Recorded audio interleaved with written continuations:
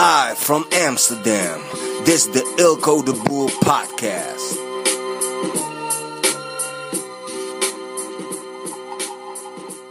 One of the best things you can do in your business is to proactively fire customers. So here's what I mean with that. You have 1% of your worst customers, you have them. I mean, they exist if you have a business with customers.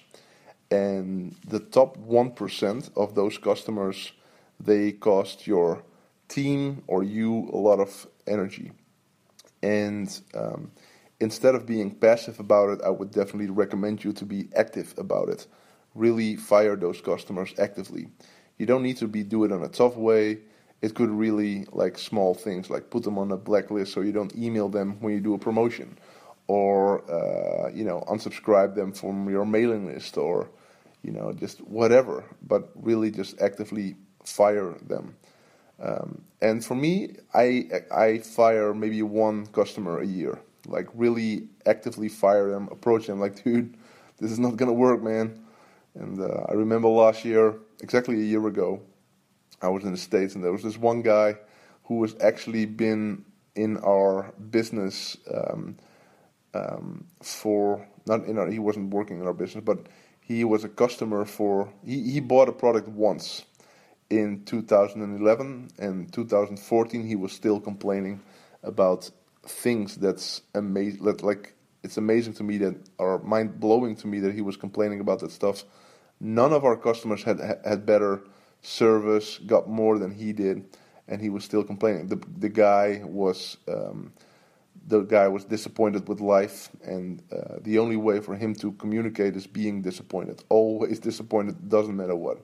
Which is okay, I mean, some people are like that, and I'm not trying to judge here, but I am. But like last year, I just sent him it was a product of 3,000 euros, and a product he bought in 2011. And last year I sent him an email like, dude, this is not going to work. I know you will never, ever, ever, ever, ever be happy with whatever we do.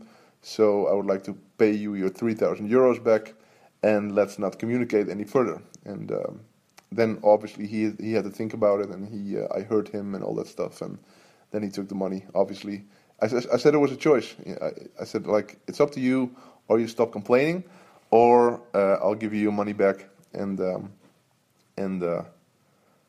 we're not we don't have a relationship anymore. So he took the money, obviously, which was probably his goal for the last 3 years, to get his money back. But and it made our business better. It made not just our business better, but also the community we serve. So fire the top 1% of your customers. Do it proactively. I don't know who it was. I think it was Jack Welch.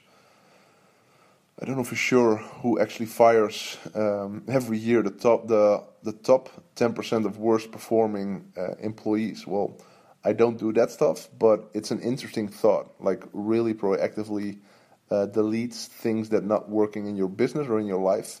Do that really proactively so you don't have to think about it, or it's not in your system anymore. Like, really deleting the bad stuff out of systems is one of the best things you can do as an entrepreneur.